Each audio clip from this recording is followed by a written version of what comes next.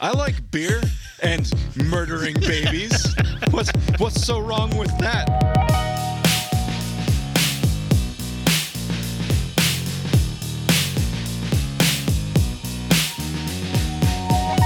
Oh, that was my whiteness acting up again, or you know.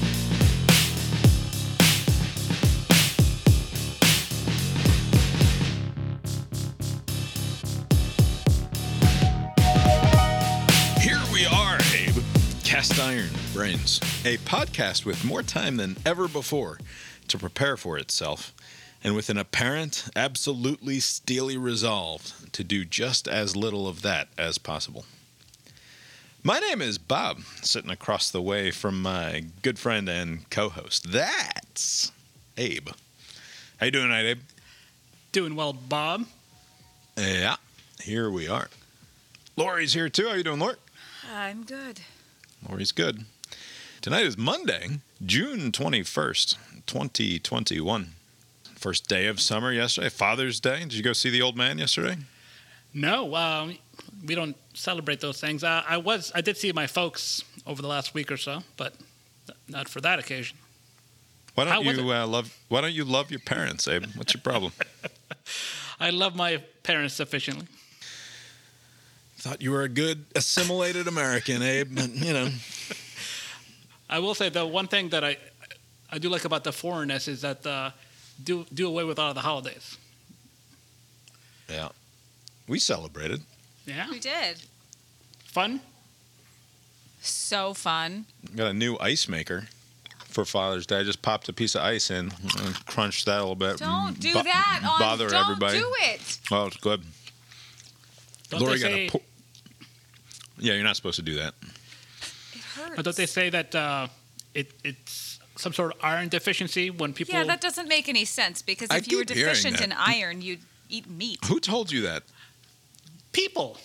It My has God's mother's always said that about people who chew on ice. You have an iron deficiency. Like, See, heard the same thing. I'm not a fucking puppy. Where like you hear this about dogs. Like, oh, is your dog chewing on rocks? Perhaps he has a strange mineral Rocks makes sense. deficiency. Right, that makes sense. The But I dog chews on rocks because it's a dumb dog, and some instinct is telling it that the way to get the mineral is to chew on the rock. What sort of stupid ape brain is telling me to chew on ice in order to gain iron? Doesn't make any sense. It's an indirect thing, you know. Yeah. Oh, hello, everyone. It's Bob here, jumping in Tuesday morning edit, taking the privilege of the editor chair to pipe back in here. Abe looked it up, this ice-chewing, iron deficiency thing. Sent me this link from the mayoclinic.org. It's a brief article titled, "Is Constantly Craving and Chewing Ice a Sign of Anemia?" The answer from Dr. Rajiv K. Pruhi, possibly. Doctors use the term pica to describe craving and chewing substances that have no nutritional value, such as ice, clay, soil, or paper. Craving and chewing ice is often associated with iron deficiency, with or without anemia, although the reason is unclear. At least one study indicates that ice chewing might increase alertness in people with iron deficiency anemia. Less commonly, other nutritional problems may cause you to crave and chew ice, and in some individuals, pica is a sign of emotional problems, such as stress, obsessive-compulsive disorder, or a developmental disorder. A thorough medical evaluation can help determine if pica is due to an underlying medical condition. If the cause of pica is an emotional or developmental issue, cognitive behavioral therapy may be helpful. Which is all fine. I understand that it wasn't completely made up out of whole cloth, but it does get to something that bothers me, as most things do, obviously, as you can tell by having listened to the podcast for any length of time, which is this pathologizing of human behavior, which I'm sure that in a lot of cases it is the case that somebody is chewing ice for reasons that can be medically relevant, maybe in some way, but not all the time, right? And there's something about the insistence on if someone is doing something, there must be pathology underlying it in some way that drives me nuts. And I chew ice because it is satisfying sort of in a weird way to my brain and to my body to chew on this soft ice. You know, there's good ice for chewing. It's nice, soft, like almost sweating ice is ideal for that particular thing. And it doesn't mean that there's any sort of underlying pathology there. Get the fuck out of here. All right, back to the show. Anyway, yeah, it was a good day. Good Father's Day. The kids gave me their little cards and sat around for most of the day watching the news. I got to yell at Lindsey Graham during the Sunday shows. Yes. So that was nice. Nice. I don't know. I got a whole list of stories here, but briefly, my sports watching on, what was this, Saturday night? Saturday. It all happened at once, and it was all great. Not just us, I'm sure, but wow. Yeah, the things that were going on. So we watched, the first thing that we watched, or tried to watch the end of, we were watching a College World Series game that went into extra innings between... It went into so many extra innings. Right, Vanderbilt and Arizona, I think, is who was playing. Yeah.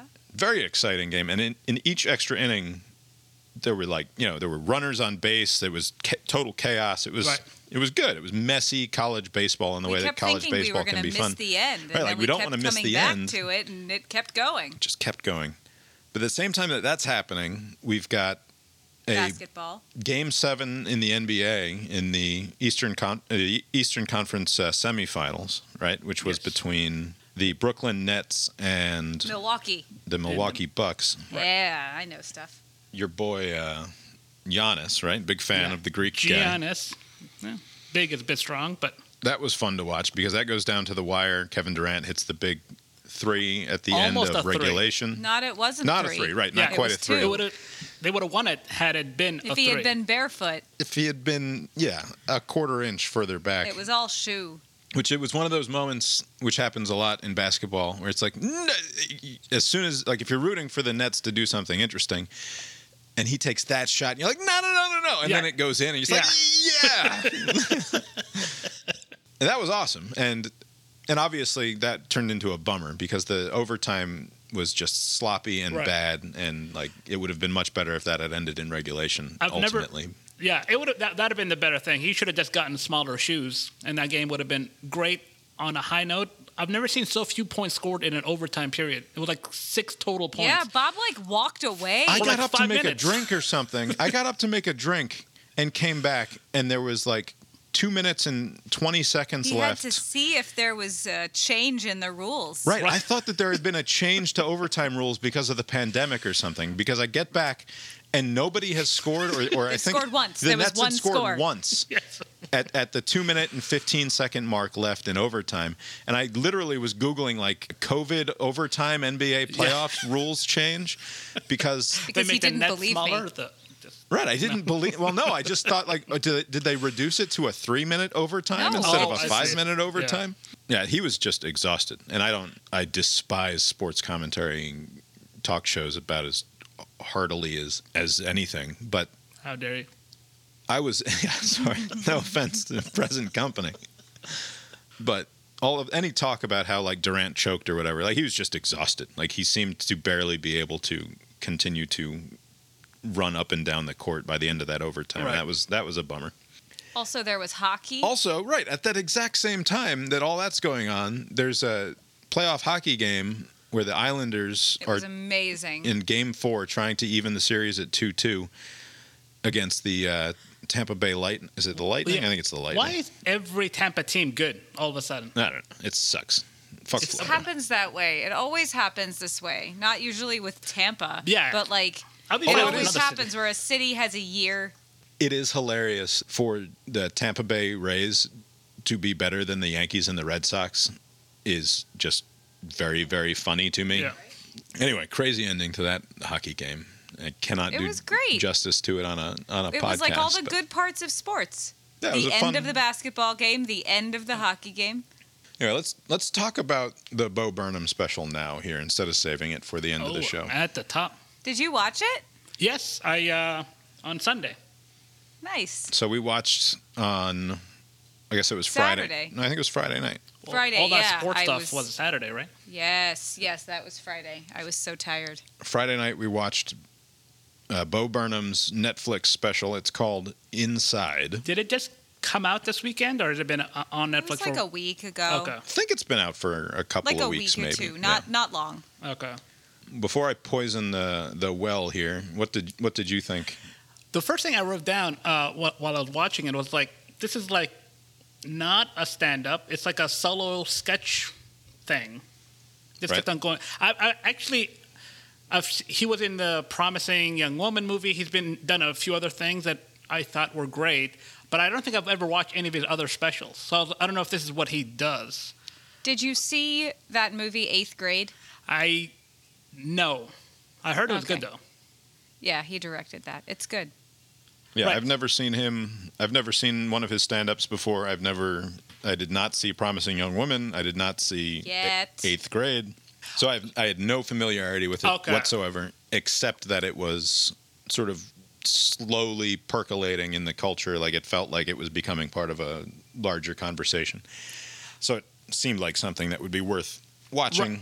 So last week, I think I said that my prejudice against musicals is lifted. Right? No more prejudice.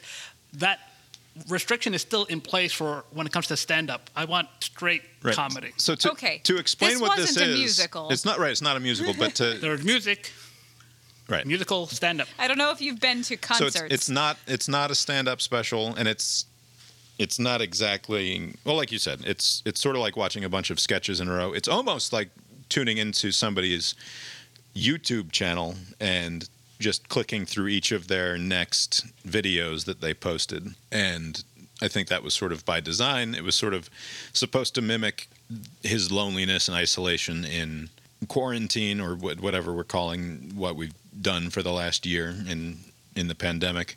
I want to play a clip at the start because it's good to start with things that you like, I think. Also, before you do, just overall, I liked it, despite my initial, like, I don't like this and that, but I enjoyed the whole thing. Welcome to the internet. Have a look around. Anything that brain of yours can think of can be found. We've got mountains of content, some better, some worse.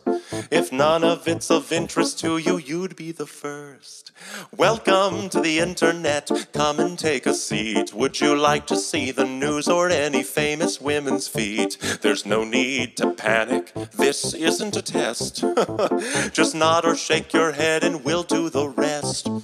Welcome to the internet. What would you prefer? Would you like to fight for civil rights or tweet a racial slur? Be happy, be horny, be bursting with rage. We got a million different ways to engage. Welcome to the internet. Put your cares aside. Here's a tip for straining pasta. Here's a 9-year-old who died. We got movies and doctors and fantasy sports and a bunch of colored pencil drawings of all the different characters in Harry Potter fucking each other. Welcome to the internet. Hold on to your socks, cause a random guy just kindly sent you photos. I'll stop of it there. his dog. Don't want to get in trouble with the Netflix people or whatever. Or the YouTube people. Or the YouTube people. It's fair use, obviously. I've declared it the way that Michael Scott declares bankruptcy. I declare fair use. Anyway, so I enjoyed that song a lot. I like it speaks directly to, I think, a lot of what you've probably heard come out of my mouth if you've been listening to the podcast for the last year. It's right up my alley. But there is something about comedy set to music when it's not telling a larger story. Like comedy songs like Weird Al, like there's not a lot of other examples. And Those, because I don't... Lonely Island people or the... Flight of the Conchords. Flight of the Conchords, sure. There we go. Good one. Yeah. They seem to try to tell longer form stories in addition to just doing a bit. So that is a musical more than this is a musical. Right. Flight of the Conchords. Right. And Flight of the Conchords is brilliant, and I love every moment of the 2 seasons that we got. Wasn't it? I think it was 2 seasons. Yeah. First season especially. Plus a special. But there's something about comedy songs that is just like, it's this weird in-between thing that just doesn't quite, it's this weird, like, I was trying to explain it to Lori the other night. It's almost like it's an intellectual exercise for the person on the receiving end where you're not going to guffaw. You're not going to like laugh out loud very I laughed often. out loud a few times. I had a couple of like hearty chuckles, but like at no point, like it's a person who is performing in such a way that I know that he's trying to entertain me, but I don't know that he's trying to get me to like you watch some comedy specials and you like have to pause it and rewind because you laughed through the next three jokes because something was so funny. At no point were we in danger of doing that. And I guess the appeal of something like this is you listen to the song a bunch of times and you can catch, like, because it's a dense thing, right? Like there's a bunch of lyrics crammed into a small space. And so there are a lot of jokes crammed in there, but none of them are like, haha, like, oh, this fucking guy's hilarious. But it's also not supposed to be exclusively funny, I don't think. Right. Right. Well, mission accomplished on that task. What I realized watching the whole special, and I liked it overall, but I was like, man, I guess everyone just consumes the same amount or the same type of internet content, because I knew every reference that he made. Like, that's a thing on Twitter, that's a thing on Reddit, that's like a Twitch thing. The only thing I didn't get was those emoji picture sexting thing. I was like, I guess I'm too old for this. I don't know what any of those characters mean, but Lori and I... Too young, probably. Lori and I had Lori Googling to find out if whatever... Snowman. Is the snowman a sexting thing? Like, because I know that, like, hey, any Gen Z listeners, let us know. Yeah, if you Email know the what show. the fucking snowman is supposed to represent, let us know. You're right. Find I've us heard on the Twitter. eggplant thing. I've heard. I was like, is he making a weird joke, like an anti though? But I don't even know, even in that context, what it could possibly be. Like Igloo Brothers or something. I don't know. Like, my brain was trying to make it. I was like, no, I'm just gonna let this one go. So. But you have to be so plugged into the language of sexting back and forth to know that either there's a joke there or the joke is that it's completely absurd and doesn't make any sense in the context. Right. But I didn't know because if that's because I don't know. I don't know if it's funny or not. Right. But I assumed that at every other point I knew the references. I just assumed that this must also be a reference that I'm just not familiar with, because it's not like he was just making a lot of throwaway things. Like, he was pointing to specific things that you can do and find online. So I assume that's just also one of those things. Yeah. Like I said, in order to enjoy what's happening there, there's a level of remove that is not usually the case in stand-up comedy or in most comedies. There's something about the artifice of, because it's a comedy song, you're not supposed to really take the song seriously. You're not supposed to like enjoy the music in the way that you'd normally enjoy music. Right. So there's this weird, it's automatically at a sort of meta remove just by virtue of the fact that it's music, that it's I keep wanting to say musical comedy, but it's not like it's Flight of the Conchords. It's not like it's watching the Book of Mormon or any of the other Trey Parker, Matt Stone musicals, which are musical comedies. It's comedy set to music, which is a very different thing than a musical comedy. You always liked Weird Al. Yeah, I like Weird Al just fine, but it's not like I don't go back and like but it's the same thing. Like, so like White and Nerdy or something, that's a good joke, but it's a very one-note joke. And it's not making me laugh out loud, and it's not making me return to it a million times. And it's not like Weird Al, a parody of an established song, you know. Like, there's no, it's not a parody. Yeah, it's not a parody of songs, but it's a parody of other stuff. It's a parody of YouTube videos. Right. Which, if you saw 8th Grade, a lot of that movie was focused on the girl's YouTube channel. Okay. And like, she has like no followers, but she still has a YouTube channel. Oh, maybe I will identify with this 8th Grade movie after all. Probably. Anyway, what I'm trying to get at here is that there's some weird meta remove that I feel when I'm engaging with this sort of product.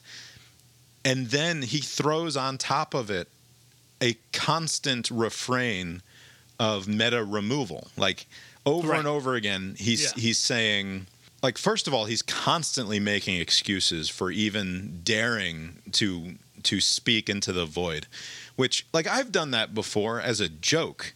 And maybe I'm reading too much into it. Maybe it is in fact just a joke, but it seems authentic. Anytime he says, just another white guy here speaking my piece, I guess you should probably go listen to somebody else talk about this instead of watch my 90-minute Netflix special that they gave me. Right. Because I don't have any talent, but I'm white, so therefore I must be worth engaging with in some way. Like it's like, I don't know. It doesn't work for me as a joke, and it doesn't work for me as anything besides performance of your own. It's not even self-deprecation. It's like weird something else. No, I think you're reading into it too much. Because really, no one needs to say anything ever. Like, yes. The part about why doesn't anyone shut up for 1 minute or 1 hour? Like, yeah, that was a good joke. What was not a good joke is when he said over and over again that he's just another white guy and why am I bothering to speak up? Yeah, he happens to be that because that's what he is. But anyone making the same thing could have said that too. Like, just everyone should just stop. I don't know. I wonder. Am I barking up the wrong tree here, Abe? Or I wonder like what role just being isolated from everybody had in the construction of some of these bits. I don't know what to call them, but you're right. He kept on circling back to the same kind of themes. Like, because there was one where he would say, "I should shut up because I'm white, but fuck it, I don't want to do that. How can I do a positive thing that reflects on how good of a person I am, even though I don't want it to be that way?" Like, he kept on circling back to the same themes. He had like a whole thing about Instagram being like a white woman's Instagram account, which, by the way, maybe that's like a good frame of reference, but that's not limited to white women. I've seen that thing on my Instagram feed, and most of them are not white. But again, maybe it's a good like frame of reference to say this is something that's done. But I think the bigger problem that I found was that, when in comedy, you're already constrained by like expectation, like set up punchline. You can kind of deviate from it a little bit, but you can't go too far from it. You have to keep people laughing. And then he had a second thing where it has to be a lyrical thing. So basically, he's trying to do a musical thing where it rhymes, and then it has to be funny. But a lot of the stuff that he was including in his songs they just rhymed, but they had no larger connection to anything. So that's why it just felt like maybe if you give it a second pass, or maybe he just kind of thought about, like, what am I trying to say? Like, it seemed like it just kind of processed. He was just kind of like... Right. There are moments in it where you're like, so he's trying to make a point, but also, like, 2 of those last 4 lines sound like they were written by Anthony Kiedis, where it's just like wappa-dappa-doo-doo. Yeah. And yeah, just to satisfy the need for some sort of, rhyme. Right. But again, overall, like, I enjoyed it, and I'm glad that I watched it, and yes. it was certainly interesting to engage with. But it is weird to me that this is the sort of thing that can be popular in the culture, and the way that it is so just constantly apologizing for itself and constantly retreating. And maybe that was part of the bit. Maybe that's part of his own sort of personal. He's obviously got some stuff going on, or at least he portrayed himself as being less than entirely emotionally and psychologically healthy, to comedic effect at times.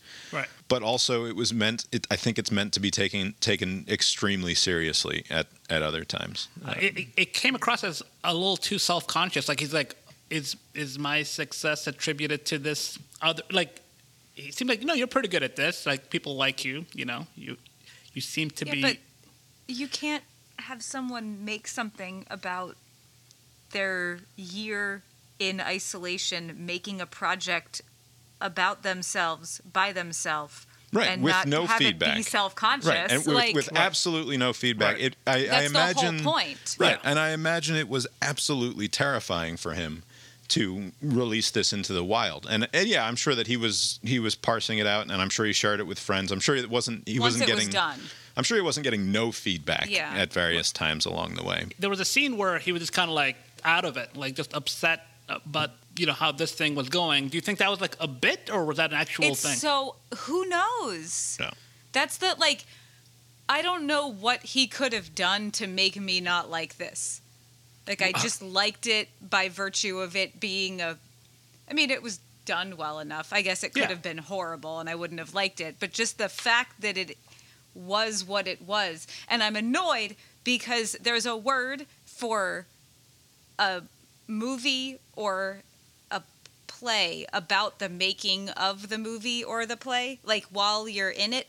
Like the snake eating its own tail thing. Right. There's a word for that, and I can't fucking find it while you guys are talking, and it's driving me crazy. The circle eating thing or something else? Yeah, there's a word for art about the making of the art that you're watching, and I can't find it. But there's a word for it, and it tickles me in a way that it would have to be horrible for me to not go, that was awesome. Right. Well, there was no fourth wall, so basically, right? There's no breaking of the fourth wall because there was effectively no fourth wall the entire time. And yeah, like I said, I enjoyed it. I think it's worth checking out. If you enjoyed that clip that I played a little bit ago, then I think that was the best of the songs. It was the best song by a good bit. Worth checking out. There was a scene where he had like the sock puppet. The sock puppet. I was like, yes. There's no way he's also doing that. Like, his mouth was not moving. No, it was a voiceover. I know, but the thought crossed my mind, and I just felt so like, oh, you like no. Because later on they do a duet. It's a very talented ventriloquist. Yeah, this is unbelievable. I've never seen this. Man, he really committed to this bit. And it's also. What did I do during the pandemic? Nothing that good. It's just like that Zack Snyder movie. Not exactly like it, but the fact that he did this all by himself, like, that's cool. Right. Even if it sucks. Awesome. So as far as the production goes, like, he has experience in filmmaking, because that was all spectacular. As far as just the look of it and the fact that he did it all himself is incredible. Yeah. And not something that could have been done probably in this way as recently as like I don't know, 5 years ago or something like that. The level of, he's got that one little probably 10 by 15 foot room that he filmed this entire thing in, and it looks spectacular. And I don't think you could have done that just a few years ago by yourself. Yet silhouette backup dancers. Julia asked me. She said, "Did you like it?" And I was like, "Yeah, but also I think it's good." And for me, those are not the same thing necessarily. Like, I liked it, I enjoyed it, but also I think that people should watch that even if they're not going to like it, because it was interesting. Yeah, I think it's good as something worth engaging with, whether I personally liked it or not. And there were moments that I really liked, and there were moments that I almost on a political level just despised. But I'm glad that it's in the world. Let's open up the Who Gives a Shit news bag. It's time for WGAS News. You're a news bag? I want to start in Texas, where the recent heat wave has required... Actually, I closed the tab, so I'll just have to do this from memory. I closed the tab, and as long as we're here in the news bag, we might as well talk about this. You know why I closed that tab, Abe? You had one too many? No, that would never, ever cause me to close a tab. Ha! I found it. What's the word, Lori? Poop. The word is poop. Lori just said it. Okay. You could share the tab and just hit the pronunciation guide. Yeah, I don't know how. Hold on. Whoa. Oh. Yeah, that's why I had trouble. Is this a French word? No, it's Greek. Oh, not a French word.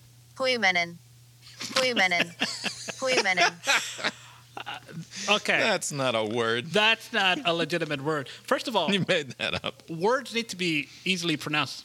Poimenon. P-O-I-O-U-M-E-N-O-N. So there are like various syllables in there that I could independently pronounce, but I'm not going to try to put those together. I think you did, yeah. Okay. Well, that's the word that it is. What's the definition of that word? definition is a term coined by Alistair Fowler to refer to a specific type of metafiction in which the story is about the process of creation, which they say is also what Mad Max Fury Road is. All right. I don't know if I buy that, but I believe it. I mean, I believe that people believe it. That is a good concept, but it has a bad word. Like, it needs a much better word. We need to send this off to the Germans. Well. The Germans need to fix that word. The Germans have a longer word for, like, super art, which is a shame. The shame. Gillig's old band. Gillig and Jerry. Whatever. Talk about your news bag. Anyway, back to Texas. The reason I closed the tab, has nothing to do with Texas or having too many tabs, is that there's something with local news. They're all using the same fucking systems. So you can go to like one out of every fucking 2 or 3. Like, you click on a link and it says this goes to khou.com. It's like, you know that khou.com is going to be a nightmare of like overlaid pop-up ads popping up all over the place. There's going to be a banner that takes up the first 2/3 of the screen. There's going to be an autoplay video that if you pause and mute and then navigate away from that page, leaving the tab up, after a couple of minutes, that video will autoplay itself again, unmuted. Yes. And you'll be searching, and if you have like 60 tabs open, like a psychopath might, for example. Just close the tab. You have to then hunt through all your tabs to find the one that is playing the video and the music, and it's a nightmare. Thankfully, and I don't know why so many of these goddamn local news websites are all built on this same shitty-ass platform that is just completely unacceptable to try to interact with. The answer that I still don't buy that I've heard is that this is the only way they can make money, is to have the experience be so awful that people close tabs. You're right. There are a lot of websites that do this. Thankfully, most browsers nowadays give you some sort of icon or some signal that this tab is playing audio. But if you have 60 tabs open, then none of the little symbols show up at the top of your screen. Top 1% problems, Bob. No way. Yeah, that's Bob. Look, I found this. There's I'm sure there are extensions galore that can solve the problem. Solutions to your problem. The problem is that a lot of them, and I've installed like ad blocking software before and different extensions, but they end up disabling parts of the website, rendering them often unusable. So then you have to go and give exceptions to each individual one at the time, and it's just not worth it. I imagine that their strategy is that we know most people are so pissed off by it that they're seeking out like Firefox's add-ons and whatever, and they're like, we're willing to eat that, but there's going to be a segment of the population that's too lazy to do that. And so they're absorbing all of the Burger King ads and the whatever 30-second ad that comes before the 10-second actual clip, that somehow the math works out. And the deviousness of putting the skip ad button there, but there's like a little link just above it so that if you just miss the skip ad, then it pops you up to another website, and now they get the money for it because you actually clicked on the fucking thing. Yeah, it's a whole thing. And it's not just these shitty local news websites that are doing it either. It's like CNN has an autoplay video. They will put video on every single article that you go to on CNN.com. It will autoplay, and it often has nothing to do whatsoever with the thing that you clicked on because they're just trying to feed you video, and they don't produce video for every piece of news content that they put up on their website. So but in order to make sure that you see an ad, they're going to feed video to that page regardless. Drives me nuts. ABC News does it too. It's not okay. Yeah, everybody's. For what it's worth. Not to sound like an old fuddy-duddy, but that's why I love and have always loved the Drudge Report. It's just this plain page. It just has stories. Sometimes it's dumb stories, but you're not going to get any weird video playing. Another solution. You could you have an article, you read it, and then you are done with it. Or if you want to wait, you could bookmark it. So you put it in a folder. A person who has 60 tabs open and only once or twice a week goes through and closes them all is also a person who ends up with 100,000 bookmarks if they tried to solve the problem in that way. And then it becomes just completely worthless as well. So what I know now about you is that you're just as bad about digital paper as you are physical paper. Yes, true. Because I've tried to give you like a box of paper to like go through once in a while. No, it gives me very high anxiety to have to go through a giant box of paper. Why would I do that? To throw it away. Because most of it is trash. Yeah. Anyway, this is all beside the point. And actually, there is an easy solution here, and it's microtransactions. And the way to do it, it could be something as dumb as the blockchain or the various digital wallets that we have. But instead of this absolute nightmare world of trying to navigate through insane pop-ups and autoplay videos and ads that double down and triple down into, oh, don't worry, you're going to be able to skip the ad to get the thing that you want to get to, but oh, wait, one more. And instead of like making you try to subscribe to like the Toledo Gazette or whatever because there's an interesting story out of the Toledo website that you want to read that hasn't been cross-posted to a normal national site.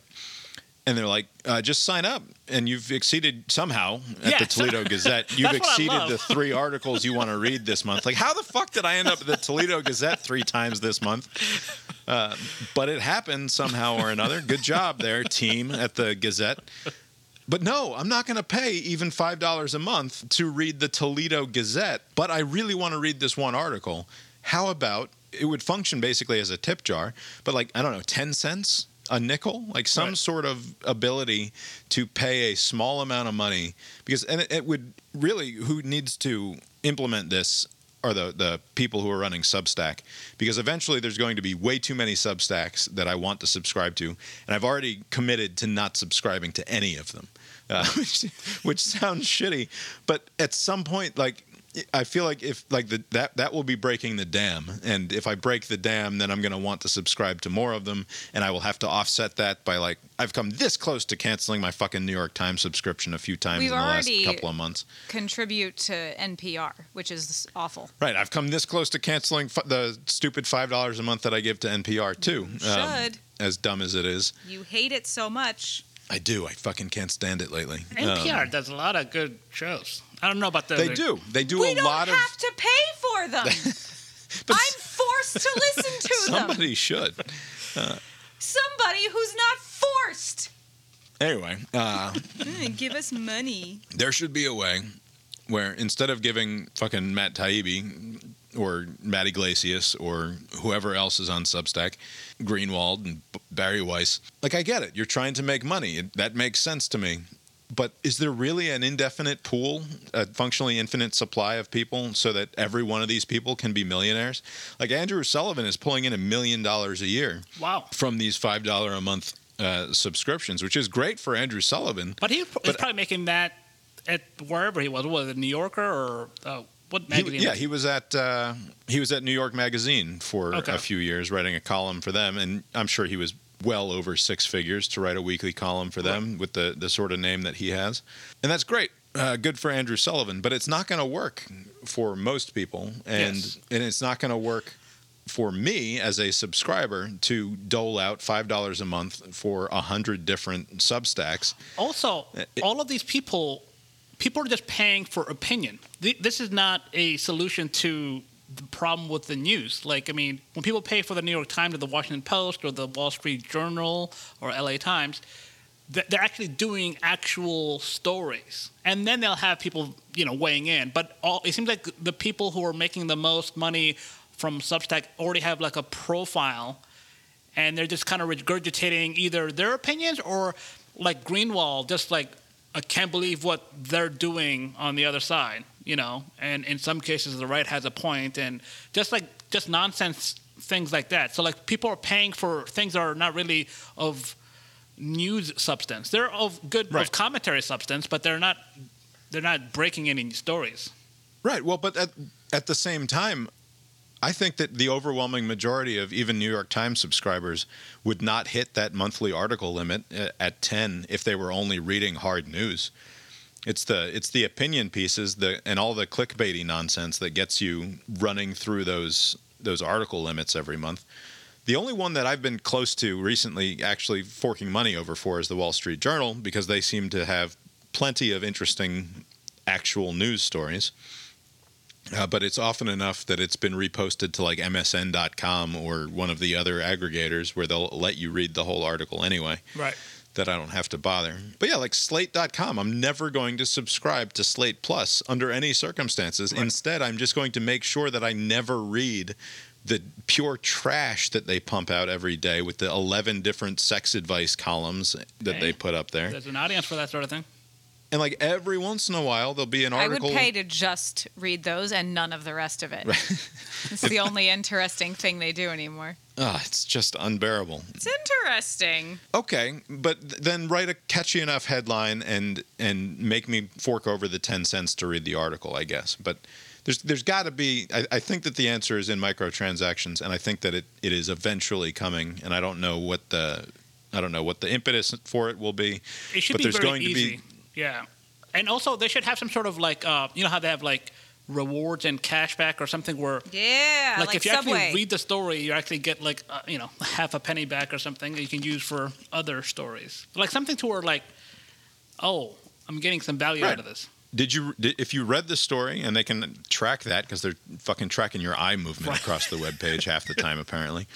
So if you read the story. What if I just slowly scroll? And you shared it with your X number of followers on Twitter or Facebook or what have you, then you can get 3 cents back out of the 10 cents that you just paid for this news article. And I would think that is a decent and plausible model. And it would give me an opportunity to say, I'm going to spend $100 on news this month and parse it out that way, instead of saying like, I'm going to spend $5 a month every month and I'm just going to get the same nonsense from Matt Taibbi. Like, and I think it helps. It forces people to do something that is, because what you're saying is right.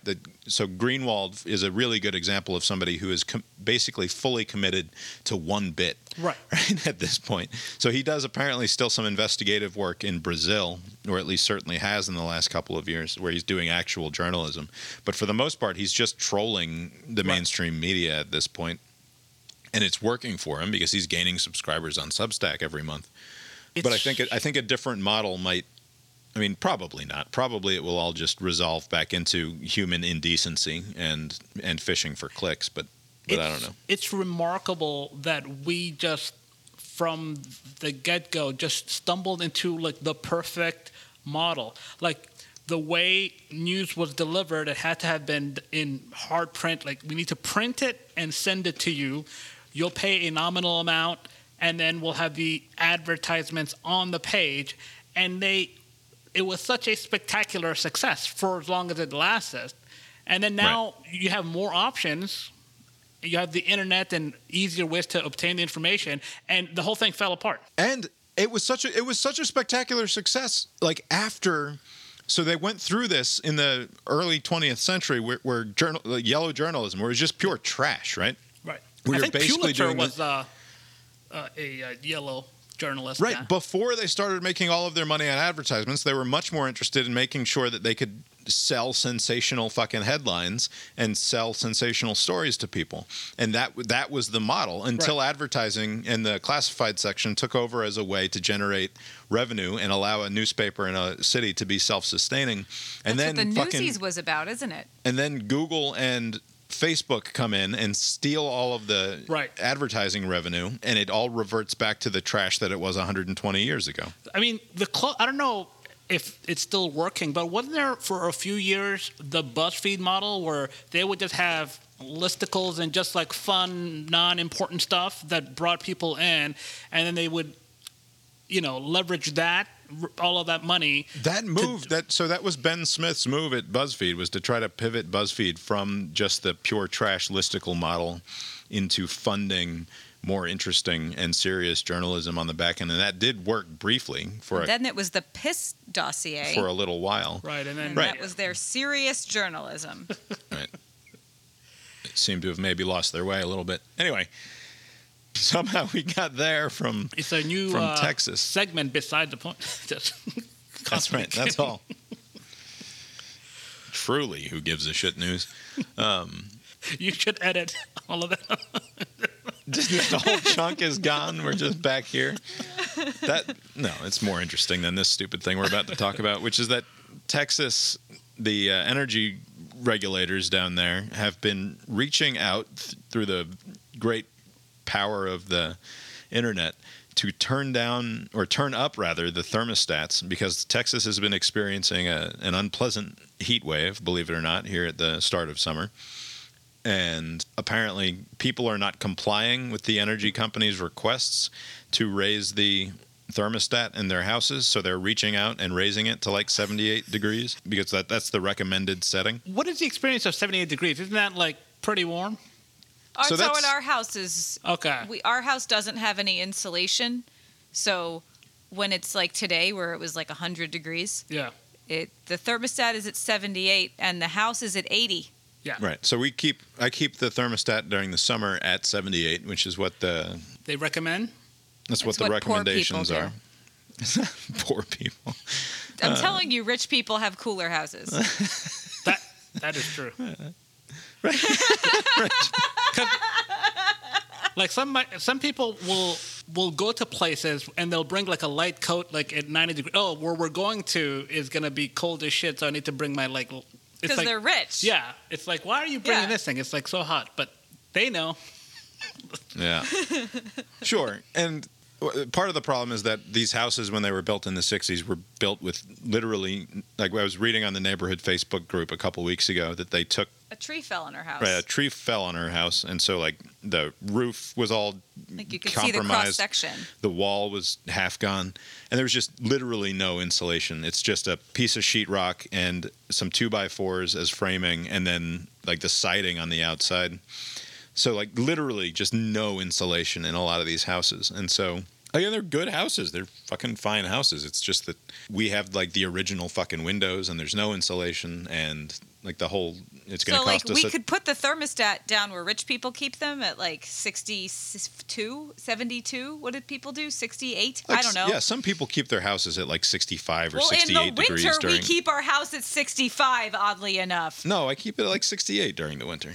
Whatever. If we kept it low, it would still be 80 degrees in here. Like right. It just doesn't the get air conditioning there. would just run all day, and then Which maybe... it does even now at 78. Right. So at 78, it runs until like you could, if you listen closely. Yeah, like 9 at night or you something. can hear it going in the background right now, and it will just run until the house gets back down to 78, and then it'll stay off until probably noon or so tomorrow, and then all of a sudden it'll kick on for the 8 hours after that. So that sucks. It's a serious waste of money, and eventually we'll install new windows in our house and fix the insulation, and everything will be better. Till then, I bought an ice maker. Happy Father's Day.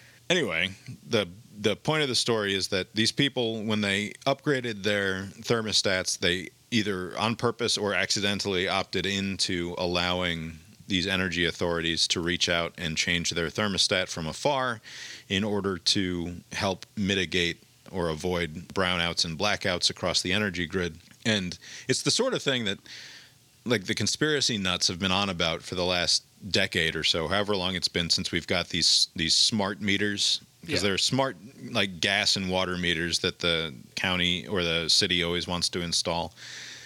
And they do that so that they can read the gauges from afar. And what the conspiracy nuts have always said is like somehow that's how they're going to slip the extra fluoride or something into like there's some sort of sneaky way to poison your water with the Wi-Fi device.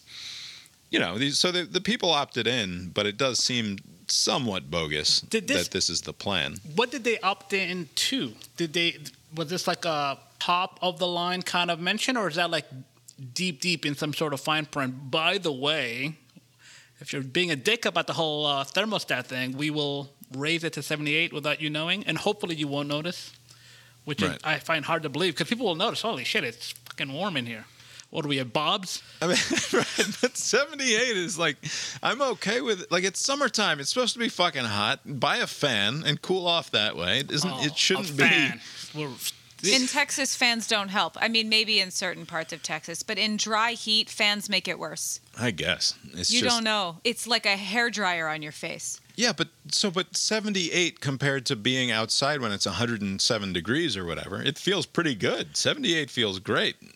Compared to, yes, that's what I don't understand, is that the biggest thing is walking in from the outside. It feels so good. And feeling the difference. Like that's the most important part of the air conditioning situation, which is that there's a significant difference from being out of your house than there is being in your house. On the East Coast, you're feeling the difference in humidity as well, because so much of what our air conditioning is doing is getting the humidity out. It's different in dry heat.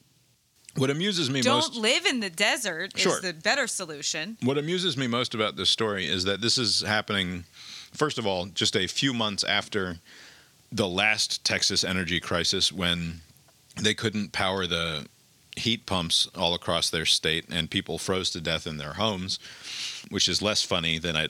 You made it sound funny. Why did you do that? I wanted Remember when they froze to death? Why did you do that? I thought you were going to talk about the high prices or something.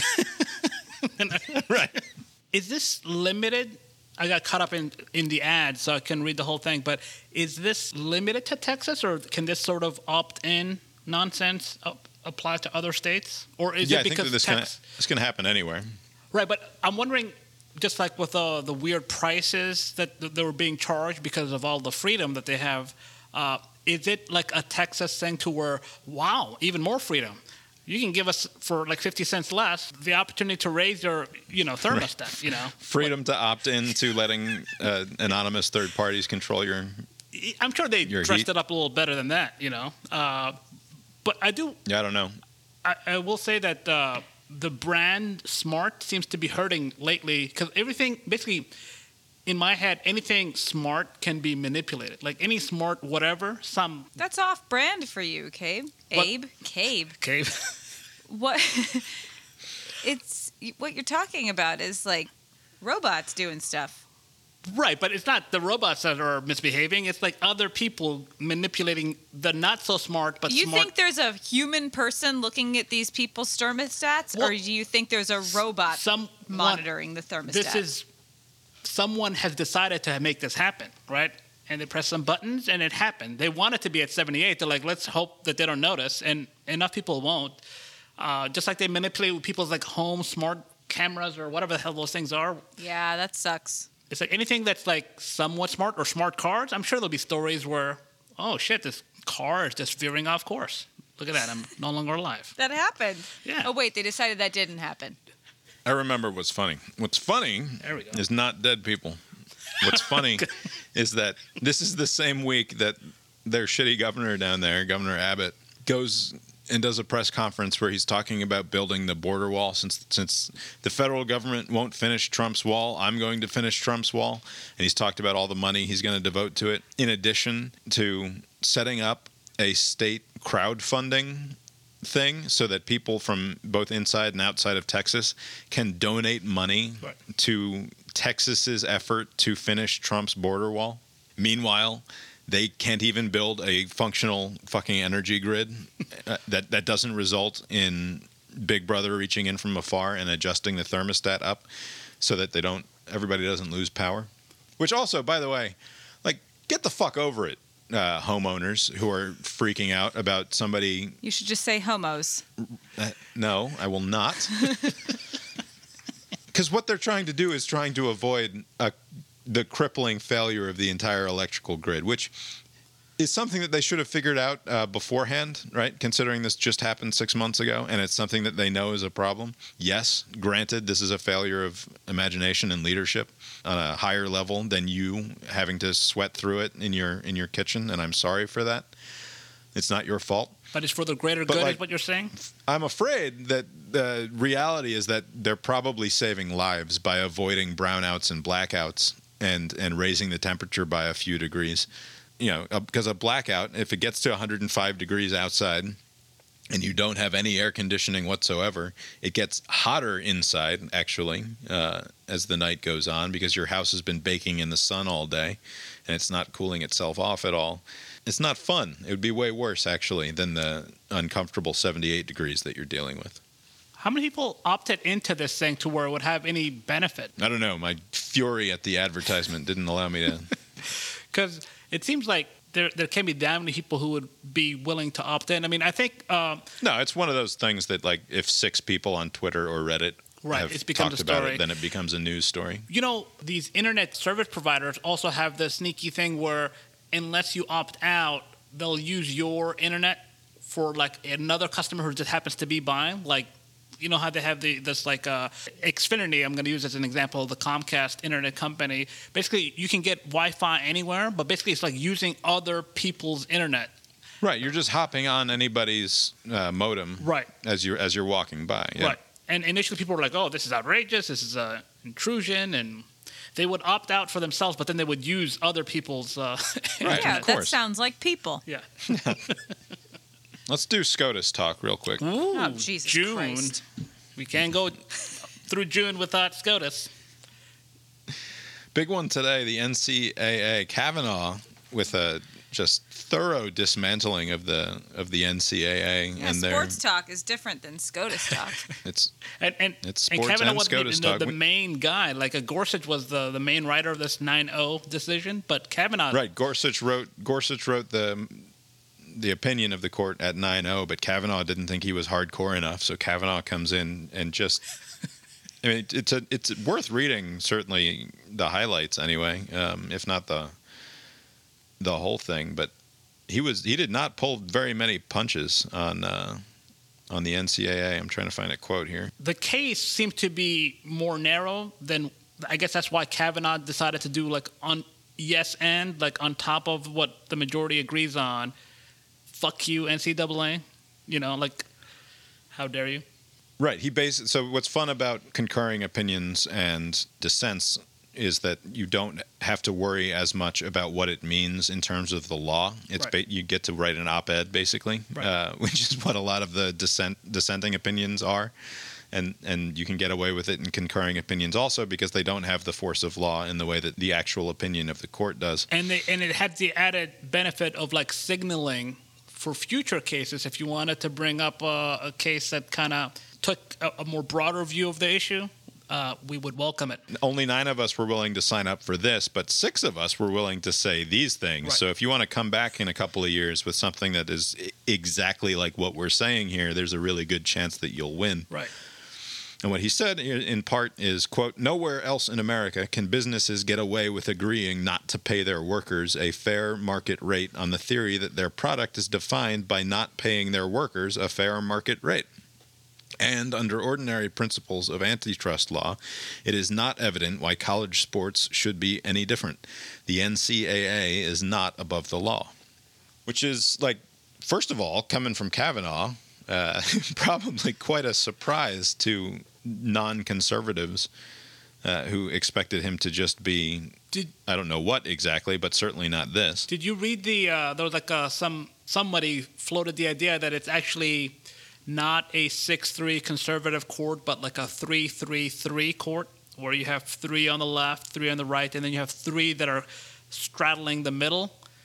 I didn't think it was that strong of a case because the 6 are on the right, but they're not all the same, right? Who? Kavanaugh and... So basically, Kavanaugh, Barrett, and Roberts are more in the middle than Alito, Gorsuch. That requires a serious reorientation of what the middle is, right. I think. I mean, it's skewed to the right, much more rightward slant. I think what they're trying to get at was saying that the 6 are not a monolith. It's not like Alito and Thomas are the same as Kavanaugh and Roberts. But in a lot of cases, they do side with each other, although there have been some weird 5-4, 6-3 cases lately. Just like weird ideological. Yeah, well, Kagan is not a fully committed in the same way that Sotomayor and certainly for years somebody like Ruth Bader Ginsburg. You always knew where they're going to come down. It's very rarely a surprise. But Kagan is certainly willing to sort of team up with Gorsuch every once in a while and surprise you. Yeah, Kavanaugh has had some weird and goofy thought processes when he makes a judgment, but this one I thought he was spot on. It's interesting that he raised a point that that can be your argument, that people look forward to these people not getting paid because it's charming. It's like that can be your argument.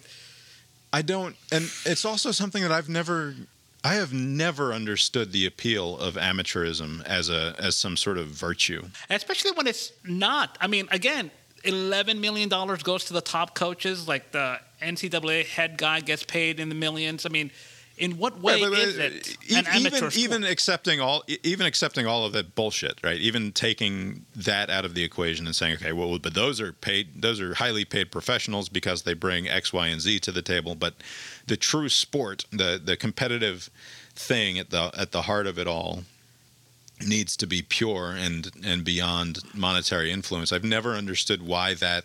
It's just simply not the case that you get a better product because people aren't being paid, and it doesn't track. I even think in their head. Once you introduce scholarship to the equation, once there is in fact a monetary benefit to being there, like you've already given up the game at that point, right? Right. Kavanaugh didn't write my term down on his little write-up, but there's this made-up concept called a dependent contractor, which differs than an independent contractor. Basically, student athletes are dependent contractors, right? So the whole recruiting process has almost nothing to do with academics. I mean, you have to clear whatever low hurdles exist. I think you have to be able to write down your name and have a 2.0.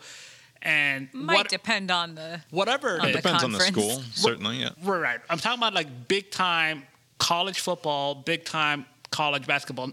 The other sports are not at issue. Most other sports are normal. You get a good opportunity to go to a school and play your favorite sport, and you don't have to, owe $300,000 in tuition. But when it comes to basketball and football, the ones that earn the most, they use the money to attract coaches that rivals the professionals. I mean, $10, $11 million, you're competing with NFL caliber coaches, NBA caliber coaches, right? And then you're using all that money you're not paying the students as a recruiting tool. You're spending all this money on the amenities.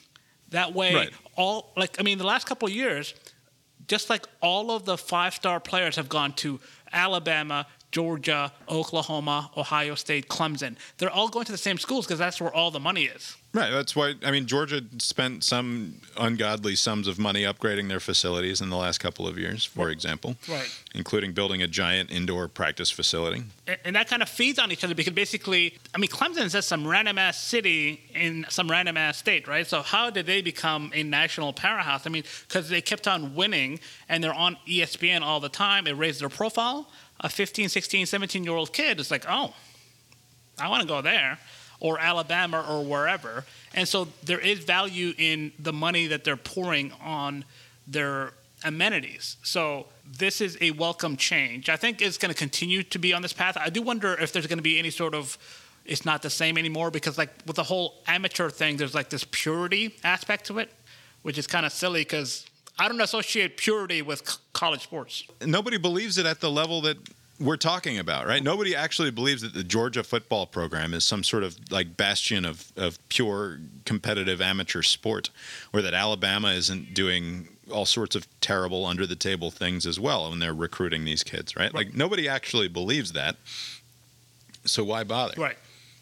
And again, I don't think that we made clear what the ruling actually did, just because I was just enjoying what Kavanaugh had to say about it. But basically, it says that the NCAA cannot stop schools, because there are a handful of states, I think it's 6 or something states, who said that schools could pay people for pay these athletes for the use of their likeness or otherwise, right?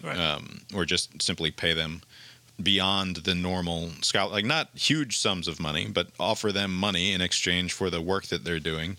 The whole idea wasn't the concern that if you create an opportunity to where on paper it's a legitimate transaction for a student athlete to like work at some dealership or whatever, it's gonna create this perverse incentive where they're gonna be paid under the table. Basically, it's like you're saying, if you allow the payment of players, then you're going to invite all of these bad actors into the system, even though they're already in it right now, just under the radar. Right.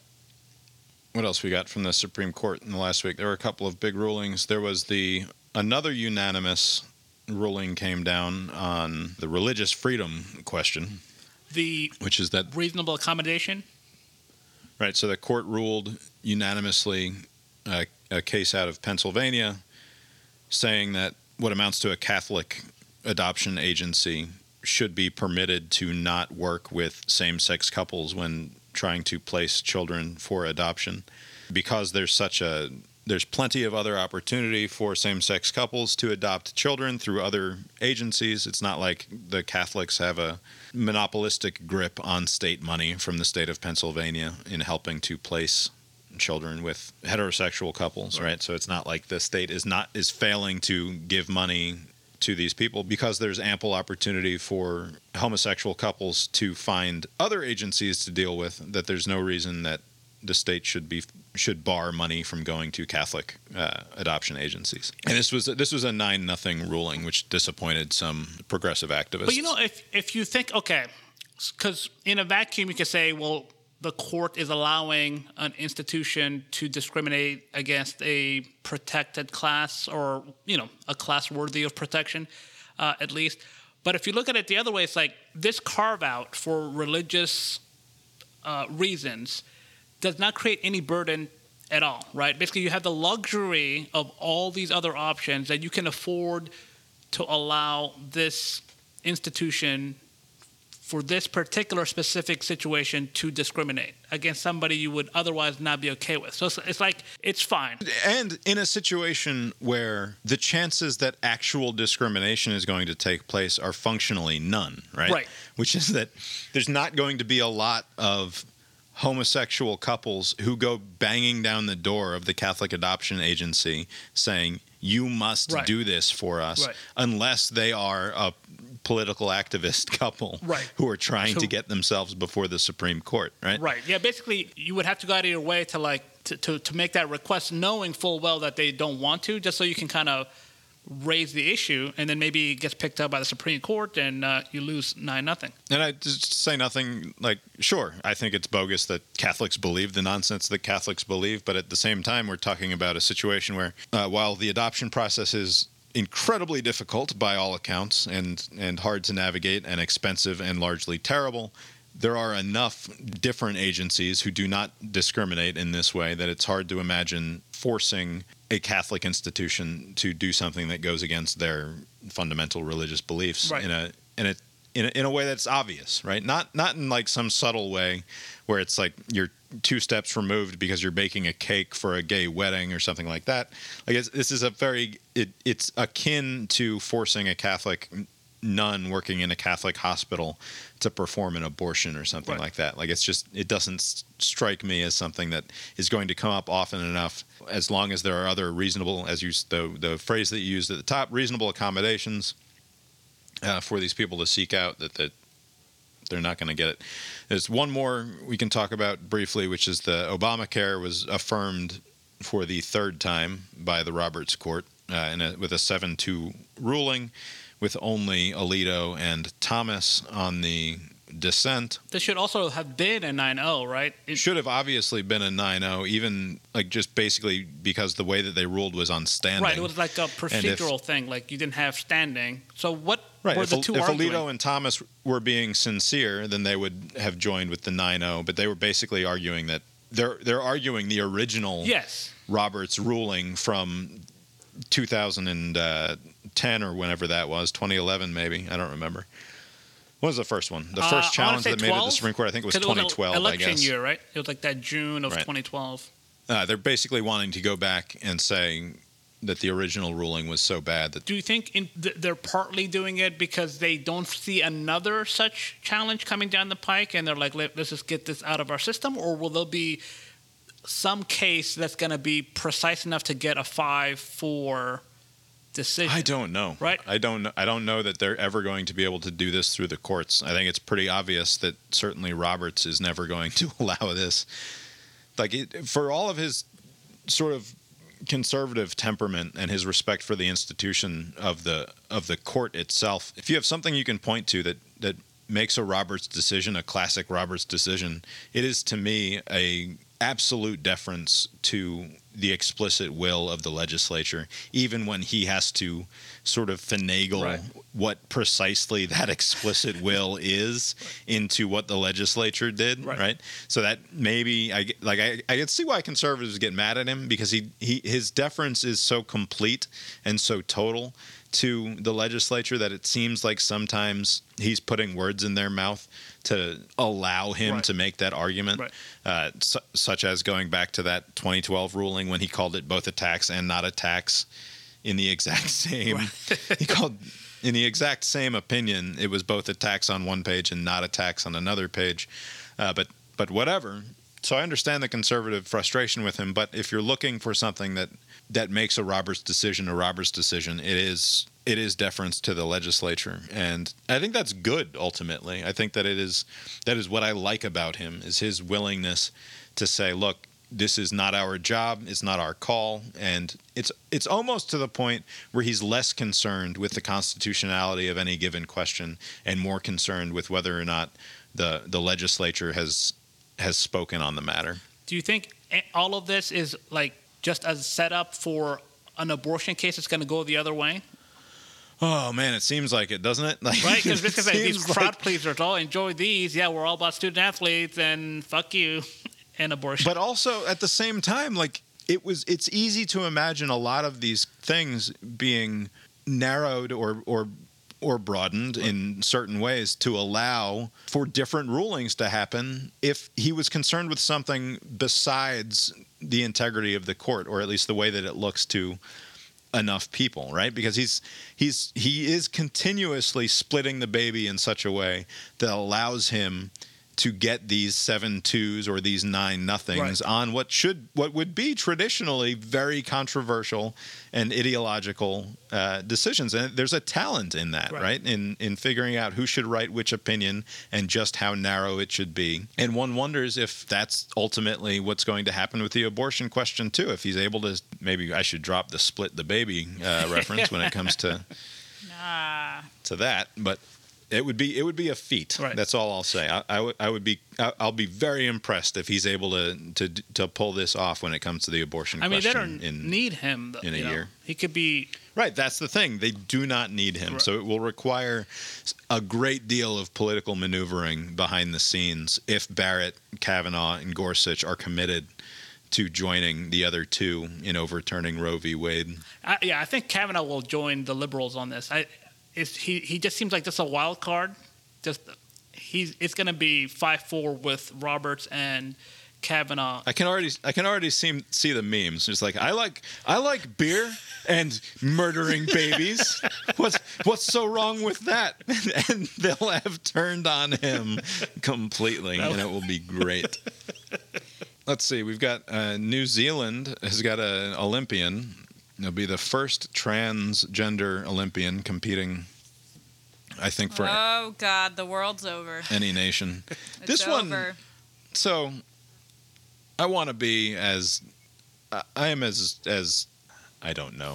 I'm probably not as thoroughly libertarian on the transgender question as some people are. Like but I do largely believe, like, live and let live. People should do what they want to do, and all of these goofy laws about transgenderism and keeping people out of various places or competitions is largely silly. But like a person who was a dude and a competitive weightlifter as recently as 2013, who then transitions and gets below, because there's a threshold for how much testosterone you can have in the blood over the course of a full calendar year. They make sure you're under some threshold for a full year before you're allowed to compete. I'm sorry, but that's not fair. Like this person has had a biological advantage that we don't fully understand, but that we know is there just from the act of having gone through puberty, and is a different entity, a different biological entity than the women that she is going to be competing against, right? And I just don't see it as fair. And she's taking a spot from someone who a decade ago would have had that spot because she was then a dude. And it just doesn't seem at all fair to me once we get past the level of like true amateurism, right? At the like high school and whatever, like kids on a soccer field doesn't bother me whatsoever. But there's something about when we get to the elite levels of competition, it's just wrong that this transgender woman is competing against so-called cisgender women. I do wonder, because they did say that they were below a certain level. I wonder how adequately that captures the difference between the sexes, right? Not enough. Right? And because in my head, by the way, my favorite part of the article was there was this quote that I found amusing. Advocates for transgender inclusion argue the process of transition decreases that advantage considerably and that physical differences between athletes mean there is never truly a level playing field, which I think is like a very weak argument. Like they're saying like, well, LeBron is strong and tall, so differences exist. Why not this difference? Is that what they're getting at? It is absurd to compare this to different levels of physical ability between LeBron James and Steph Curry or something like that. Like it's just, it has those two things have nothing to do with one another whatsoever. Right, because if you're making that case, which they're not making in full faith, why not just collapse the gender divisions, right? If it's all the same. I will that's say what some people want. Right, because there would be no women lifting weights at the Olympics if you collapse the gender divisions, right? If you just had be who was strongest. Right. It would just be a world's strongest man competition, and it would only be men. Right. Oh, hey, figure it out, ladies. My two thoughts on this are kind of competing. One, I think that despite whatever efforts are made during the transition, there are going to be some insurmountable physical advantages that men will have, right? Like you just can't. It's upper body strength is what you're. What's that? Like if it was any other sport, it would be one thing. Right. But like the advantage men have over women is upper body strength. Yeah. So that is true. I just don't. All of different scenarios, I haven't seen one that can overcome that difference. But on the other hand, like with the Supreme Court decision where in a vacuum, it's wrong that any organization should be allowed to discriminate against a protected class or a class that should be protected. I don't think this is going to be a big thing. Like, we can absorb a couple of occasions like this, right? Like, it's not going to be like this runaway thing where, like a South Park episode. Now all of the trans women are going to go to the Olympics. Well, but if she wins a gold medal, it will be a big fucking deal, right? Like I agree that it's not the end of the fucking world. She's not going to win it? I mean, what a shame on the man. There is a chance she won't win it. And also, it's weightlifting. Like, who cares? Right. Right, but this isn't one of the ones we care about. It's shitty, though. Like, and I can't get around it. It is shitty to the women, and I'm not gonna use words like real women or what have you, but like I'd say cis women. But this nonsense that you're not allowed to say. So there was this whole thing, which we won't get into at all, but there was a Nigerian author who published a lengthy blog post, which is interesting and worth reading in terms of what it talks about with regards to the larger culture. And she got in trouble a few years ago because she insisted in an interview in which she affirmed the rights of trans people as individual human beings with all of the rights that are inherent to that status, because she said that she doesn't like to say that trans women are women. Like, she doesn't like to be bullied into saying trans women are women as opposed to trans women are trans women, because she thinks that there's an important distinction there. And it's nuts to me that is not an acceptable. Right. It's currently not an acceptable understanding of the world, that you have to, in the same way that you have to say Black Lives Matter in certain crowds, right? And you have to say it with the understanding that there's a lot of political force behind it, and it doesn't mean lowercase black, lowercase l, lowercase m. It means Black Lives Matter and all of the political nonsense that comes with that. And that if you're sitting there sipping your latte and you won't raise your fist and do the chant with the crowd as they pass by, then they might flip your table over and start giving you shit. Right. Well, those are people. And to say To fail to say trans women are women, full stop, is somehow doing a violence against trans people. It strikes me as needless political bullying and not in keeping with like the way that 90% of human beings see the world. Right. I do think there are far too many people who use opportunities like this to bully others, like to impose on others. In not like in a, hey, see it from my point of view, like you're going to say the words that I say it in the way that I say it. Because like on the surface, yeah, why not trans women or trans women instead of trans women or women?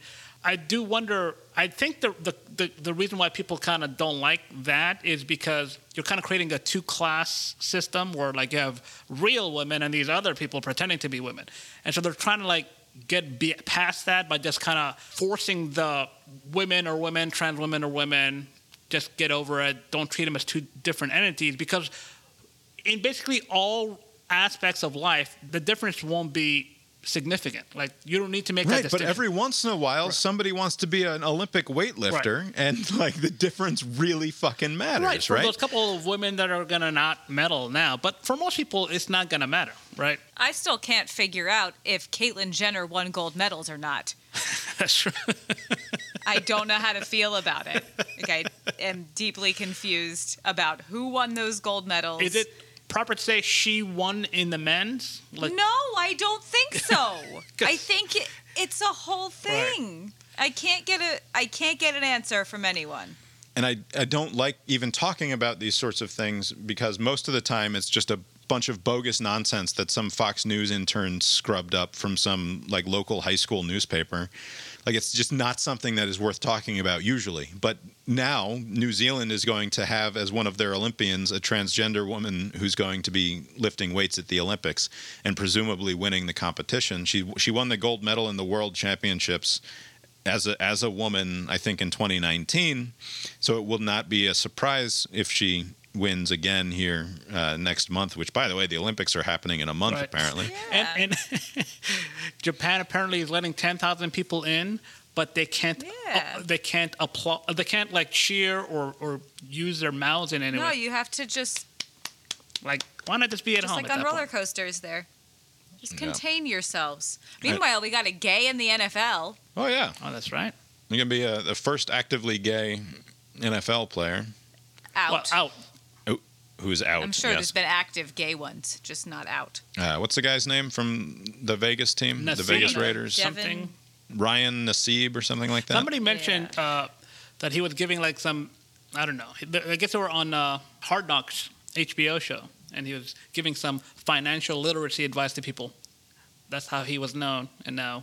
Carl Nassib. Oh, he was the financial literacy guy from Hard Knocks? Yeah. Typical. I remember that guy, actually. I don't remember anything. The only thing I remember from that season is Gruden like growling at things, and then also the guy who was trying to explain compound interest to a bunch of... Oh, yeah, I remember him. NFL players. I don't know. Is this going to be a thing? Is this going to matter? I mean, obviously it'll be a thing. It matters.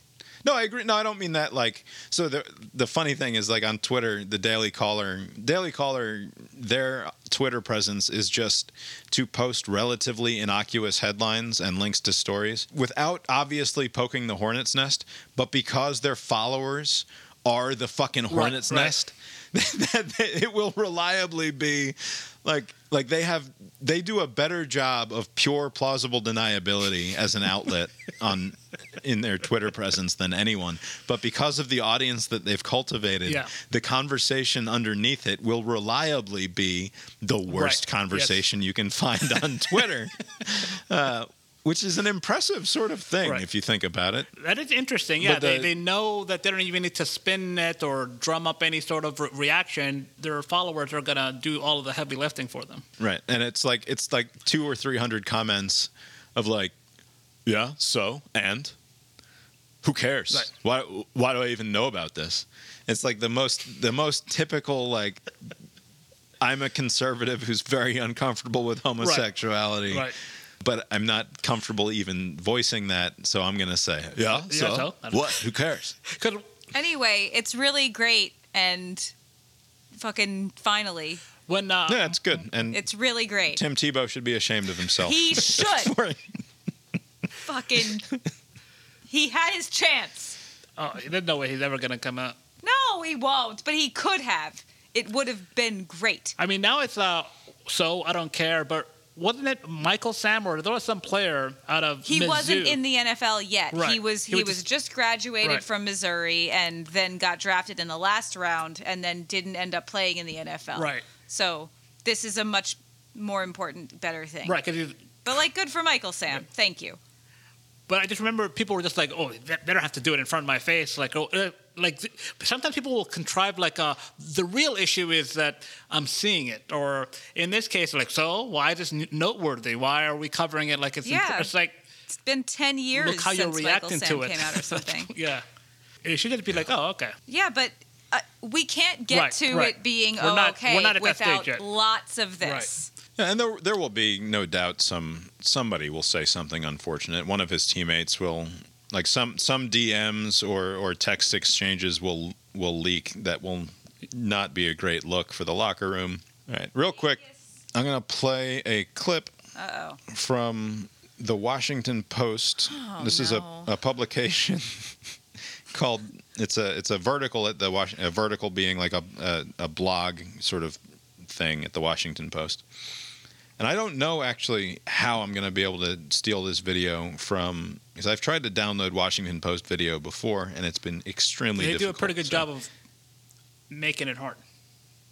Yeah, so maybe I'll task you with trying to get this video into downloadable form so that I can plug it into the show. But for now, I'm just going to play this for Abe and Lori. And there's like an awakening that happens. And so part of their racial identity development is seeing that awakening. What they do with it is really the next piece of it. In this episode, we're tackling white racial identity and why understanding your whiteness is integral to becoming self-aware as a white person. I'm Nicole Ellis, and this is The New Normal.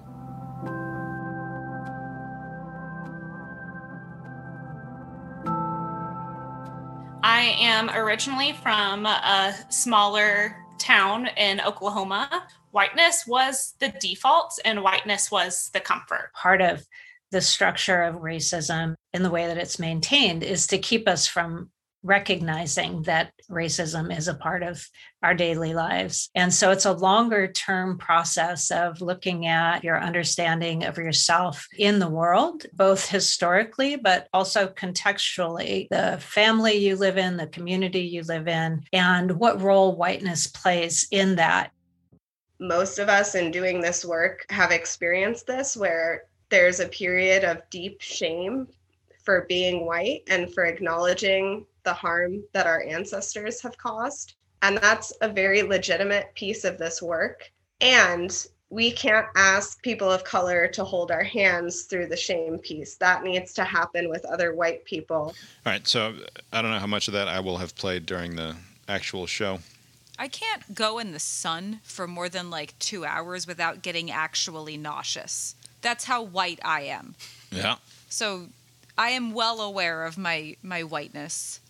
Very high on a scale of whiteness. The Washington Post is encouraging us to create white accountability groups and sit around with our white friends only, right? Just a group of us whites getting together. We're white. And talking about our whiteness in a group of people that excludes non-white people. I don't want to put too fine a point on it, but if that first thing, the first part that I wanted to play is when she says in this episode, and she says I'm gonna play it again because if you imagine instead somebody literally wearing a Ku Klux Klan hood while they say We're white. It makes just as much sense.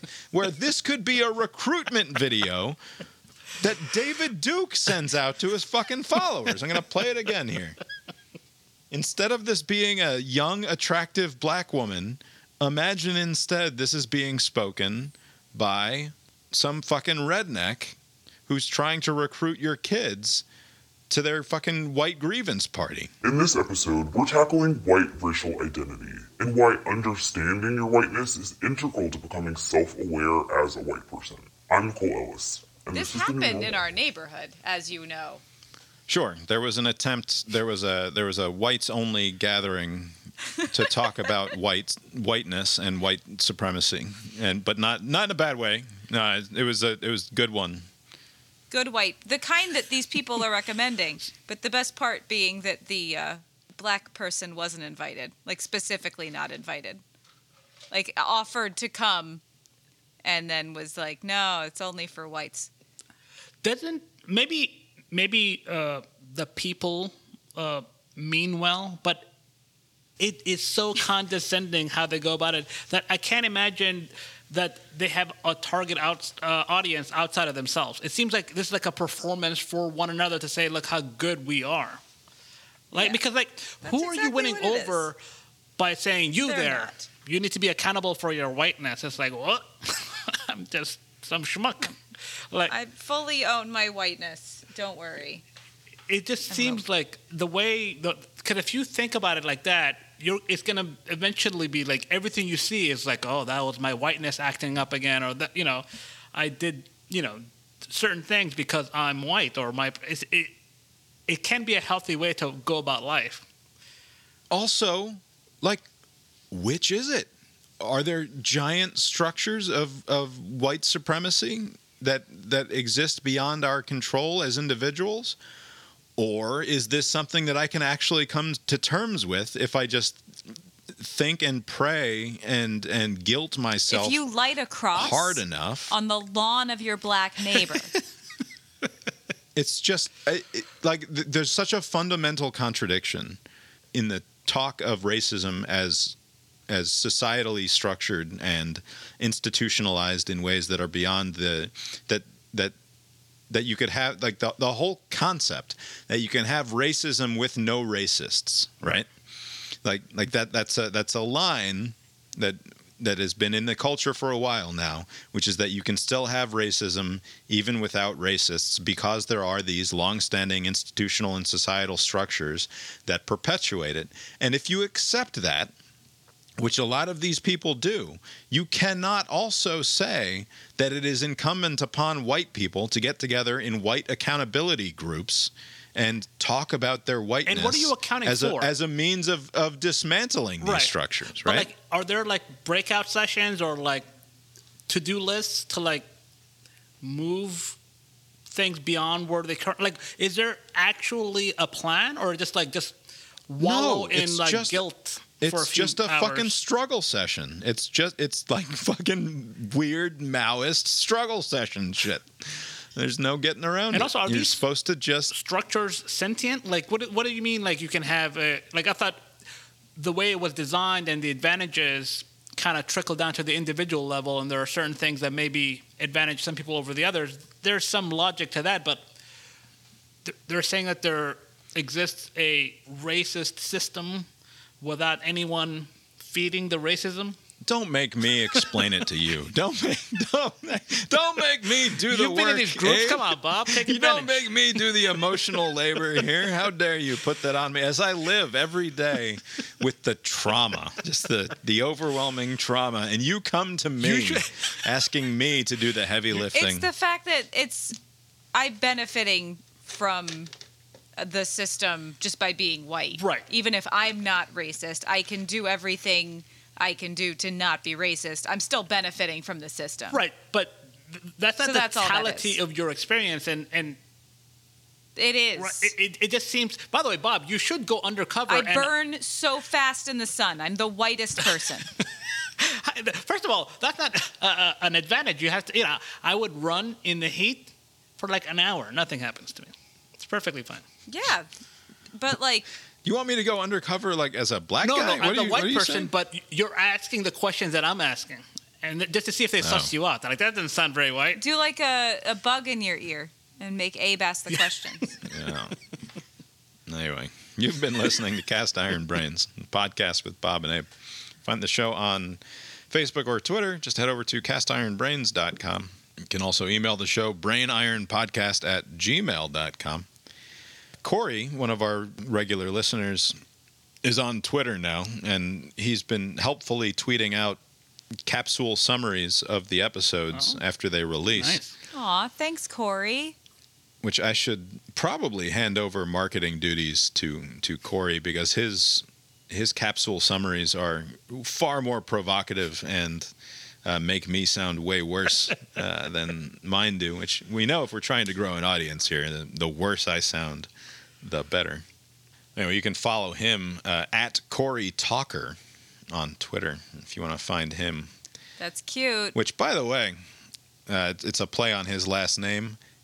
That's an impressive, like, as somebody who really appreciates a good 2-word handle or domain name this deep into the internet's history, the fact that Twitter still had Corey Talker available as a handle, isn't it? That's impressive. More likely, that's clever as fuck. I just assumed that he has been squatting on this handle for years. No, it's a brand new handle, I think. I mean, maybe he has been squatting on it. I don't know. I didn't ask him. Twitter is late to internet. That's true.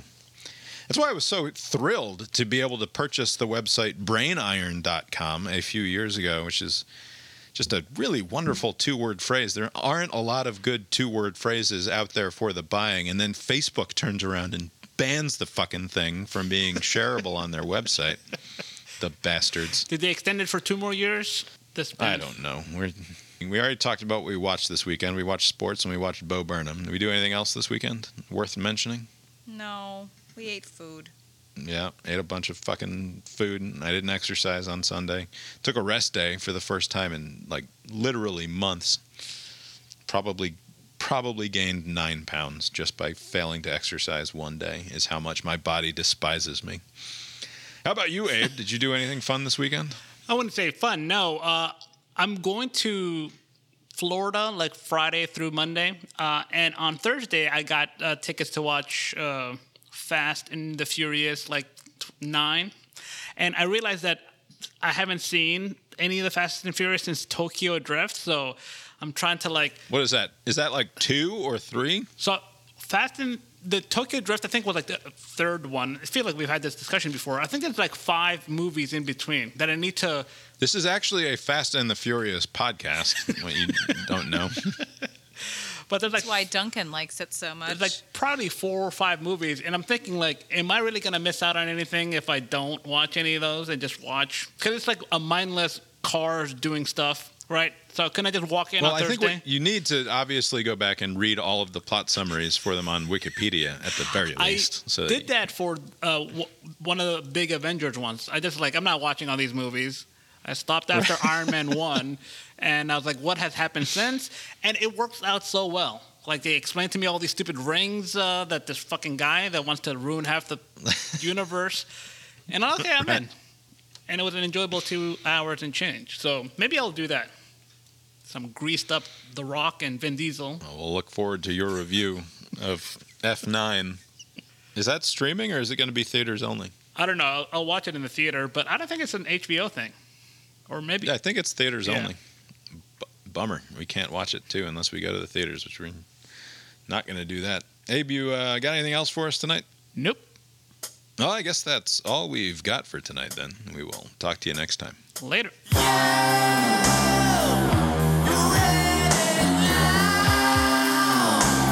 I'm not even going to drop guys from my colloquial vocabulary. No, like, guys is not going anywhere. No, guys is fine. It's ladies that's the trouble. Because if you walk up to... You don't. I do. Girls do. We say, hey, ladies. And, like, maybe that's not necessarily what we should do. Well, and it's really hard to get rid of. What's funny is I was walking the dog last week. So there were a couple of our neighbors who live in the general area, and they were sitting out on their driveway in, like, lawn chairs doing a wine mom thing or something. You know, like a pandemic-style visit where they're all just in lawn chairs drinking wine out on the yard. And I was like, I was that close to just dropping a ladies on them. But I didn't. You thought better of it? I thought better of it. You're so progressive. So I just gave the wave and the nod instead of dropping the ladies on them. But I don't know why it's wrong of me to say ladies. You know what? I don't know when this started. I think it's all of the athletes that use it weirdly, but I have a hard time saying females now. It just... Yeah, that was Cam Newton's fault. Okay, somebody like fucked it up, but it just comes it was Cam Newton. Off weird. So now I just say hey. I don't even say guy. I just like hey. That's a black athlete thing though, in particular, right? Like there's something in the culture where black athletes use the word. It's not just athletes. Sure, it's but just with all the ones you've heard of. Popularized by. The way that they use the word female feels very uncomfortable for some reason. It's like female. It's very like basic, like animal, like that is a female and I am out to hunt the females. But it would use this kind of very like a very innocuous term like males, females, but just now it just sounds like it was when Cam Newton said you don't hear females talking about routes. That's right. Yeah. Which is weird because it was like in 2016 or something. Like you've never had like a No, reporter? He hadn't. Yes. Right. Surely you've met Sage Steele there, Cam. She didn't say routes. Yeah. Anyway, all right. Bye. Good night. Good night.